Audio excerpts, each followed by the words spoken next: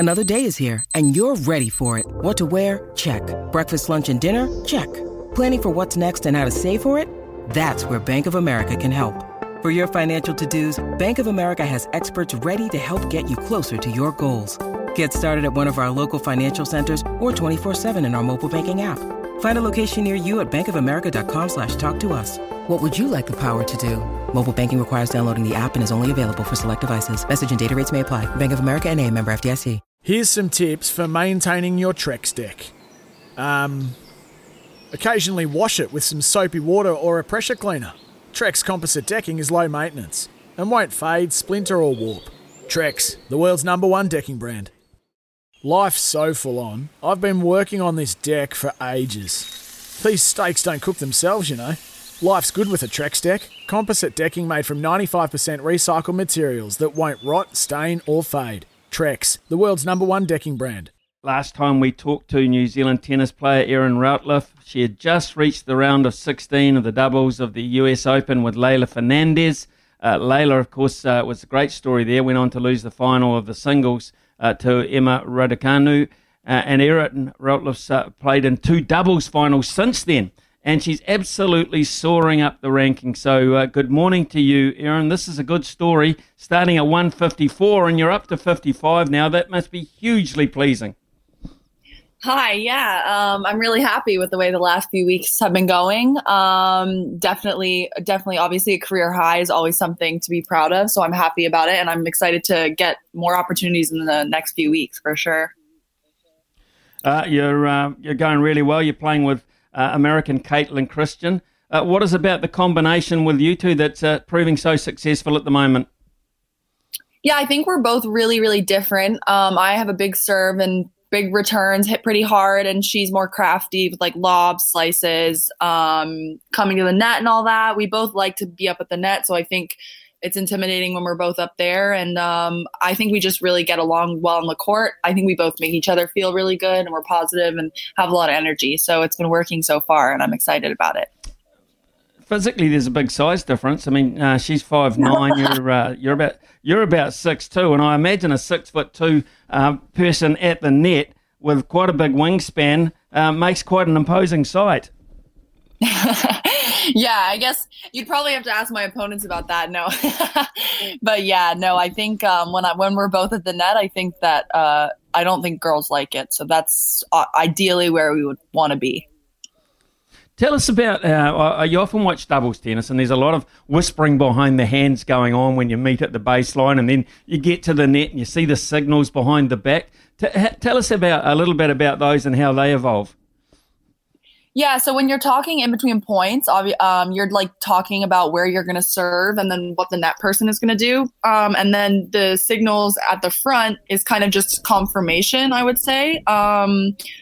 It depends. Some people like to do signals, like just signals, but I always like to talk to my partner and communicate that way and then kind of confirm with the signal. So it's just where the server is going to serve and then what the net player is going to do, whether they're going to, cross, look, or just stay where they are. Okay, so you're in Chicago now. That's where we find you at the moment. You just come from the Czech Republic, where you made the final of the Ostrava Open. Now, that's a really decent result there. Yeah, it was. That was definitely the biggest final of my career. One of the biggest results, I think, of my career, making the finals of a 500. We were really excited about it, and we obviously played two of the. Sonia Mirza is probably one of the best women's doubles players of all time, and then Shui Zhang just won the U.S. Open with Stosur. So they're both two really hot players, really confident. We had a lot of opportunities and a lot of chances in that match. It was really close, but we just didn't convert as many as we would have liked, and they played really, really well on the big points. So it was a good match and obviously a really great week for us, and we're excited to keep the momentum going. So this is really interesting, Erin, because how do you choose your schedule? There seems to be weekly events on. When you look at a schedule coming up, do you look at it from an individual point of view, or do you look at it from a pairing point of view? In the last few years, I've just looked at it from an individual point of view because I've never really been at a ranking where I can pick and choose to play with one person for multiple weeks in a row. So I think that will change going forward, because I think the next year I'll be able to make my schedule a lot more in advance, because I'll be able to get into a lot bigger tournaments and kind of know where I'm going, which will be really nice. And hopefully I'll be able to pair up with someone often, or if not the whole year, then like multiple times during the year. And then it would be more of a pairing situation, because doing the schedule is tough, but it'd be nice to have someone else. Well, here we are sitting in September. Of course, the next tennis major doesn't happen till the new year. Thank God it doesn't happen in New Zealand, because at the moment you couldn't get here. But let's look at it probably being in Australia. Is that what you're gearing towards? I mean, it seems quite a long way away. There's a lot of tennis to be played before then, but I mean, that's where the money's made. That's the serious side of things. That's where you reach your goals. How far in advance do you look? Not too far. I think probably right now I'm just focusing on the end of the year, because there are a couple of goals that I'm looking for or hoping to reach by the end of the year. And I have partners set for most of the tournaments. So obviously Indian Wells is next week. That's like second biggest tournament next to a slam. So that's one that's going to be really exciting. But as for Australian Open, I haven't really been looking yet or know really what's going to happen there, but I'll probably start looking within the next month, or the season's over for me probably at the end of October. So I'll probably maybe see where I'm at then, and then, figure it out then. Can I ask you what your goals are then? Is it a ranking number, or is it a financial thing? I guess one determines the other in some respect. So what are those goals? So I want to be, obviously I'm close, but I want to be top 50 by the end of the year, which is something that at the beginning of this year, I think I was ranked like I 160, something like that. So I would want it to be in the top 100 by the end of the year. But now that goal has changed. I want to be top 50 because, that's just one step towards, I guess, multiple other things that I'd like to do with my career. But that's the goal right now. And if I get higher than that, then that's just a bonus. Interesting thing, if you look at the way tennis tournaments are run, and of course, moving from one event to the next event, of course, the further you go on one event, means the less time you've got to prepare, I suppose, or get ready for the next one in terms of relocation, etc. How do you get around things like jet lag and the busyness of your schedules? Yeah, that is something that's really tough. And honestly, obviously I've made finals before, but I've never really had to, go from a final at a WTA to play another WTA on another continent, which is what I'm doing right now. Because yesterday we flew in.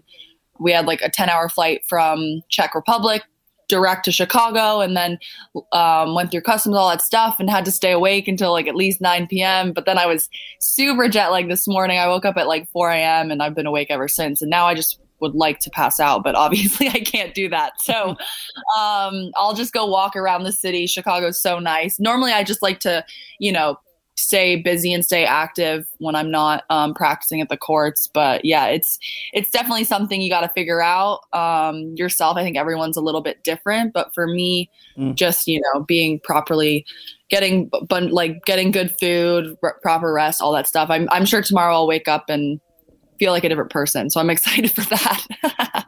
Of course, and of course the other thing, Erin, you've got to throw into the mix touring at the moment is the pandemic and having to deal with different countries' protocols, etc. What is it like on the tennis circuit for that? Yeah, well, it's easier for vaccinated people. So I'm vaccinated, so that's nice. Traveling through Europe is quite easy. If you just show your vaccine card, you're good. Basically, I do an exit test at every single tournament because the next tournament I go to, if it's a different country, I need to show the entry test. And then you have like certain paperwork, like letters of exemption to travel from, for instance, Europe to the States is not allowed, but I had like a letter of exemption for that. And it's just every country is completely different. So you just got to check and be on top of it. But it is something to add to the mix because obviously pre-COVID, it wasn't really something to think about, but now it definitely is. Yeah, sure is. And we're tasting it down here. It's just incredible.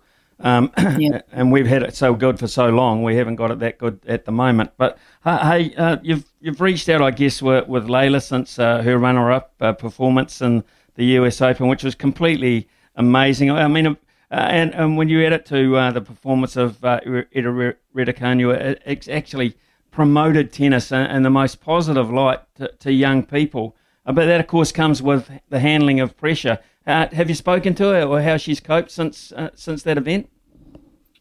Yeah, I have spoken to her. I'll see her at Indian Wells. That's her next tournament, so that'll be nice. And I think, you know what? I think that it has a lot to do with the people you surround yourself with, and I think that she has a lot of really well-rounded, intelligent people around her, and she's also incredibly intelligent and also mature for her age. So I think that, obviously with young people doing well, sometimes it goes to their head and the pressure, all that stuff. But I think she's doing quite well. I think she's honestly just excited and happy that, with her new ranking and new popularity, that there's more opportunities for her to play. And I think she really found herself. Like she said in a couple interviews that she was happy with the way that she used the crowd for support and to get her through a lot of matches, which I don't think she's ever done before. Like she's kind of hid her personality. So I think for her personally, it's just going to be a good thing. And I'm definitely excited to see her play in the next few months and next year for sure. Could you play with her? Is it a possibility from major to major that you play with her in the next one as well? Yeah, I mean, obviously both our rankings are good enough to get into all the slams. So that is definitely a possibility. I mean, we did well together and we played well together. For her, obviously her priority is singles. So who knows if she'll play sometimes singles player. Well, I don't know, but a lot of times singles players don't play singles and doubles if they don't have to, want to, all that stuff, if they're going deep in tournaments. But yeah, definitely a possibility. And if the opportunity comes up, we'll definitely play together again. Erin, we're obviously following your progress now that we're getting to know you. That starts again tomorrow in the Chicago Fall Tennis Classic against the Belgian and Ukrainian combination. What do you know about them? How much research are you able to do on your opponents? I don't know them. I've never played them. My partner has played them a few times, and she's been around the tour, ranked around them for a couple years now. So she's seen them play a couple times. So I'll definitely talk to her and her coach before. But as for my plan, it's mostly just to focus on myself and try to, keep the momentum going and continue having good results and just enjoying it, because I think that's when I play my best for sure. Well, it sounds like, I listened in your voice. I try to find signals in your voice. It sounds like you're living the dream. I mean, you're so up about this whole thing, and we hear so much about pressure in sport and people not being able to handle it. You seem to be riding a nice little wave at the moment and handling it well. Yeah, I mean, I'm trying. I've worked on, the mental aspect of my game for years and years. So this is just, I guess it's just years of hard work, coming into a good wave of success, as you said. But yeah, I'm just trying to take it. Everything, every week that goes by is just another step towards the bigger goals that I have for myself. So hopefully I can just keep it up and continue playing well and enjoying it so much.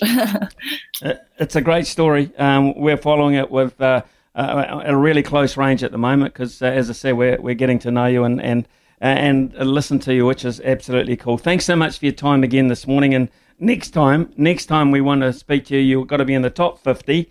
And with a couple of titles under your belt, that would be fantastic, wouldn't it? It's a plan. Let's do it. Thanks for having me.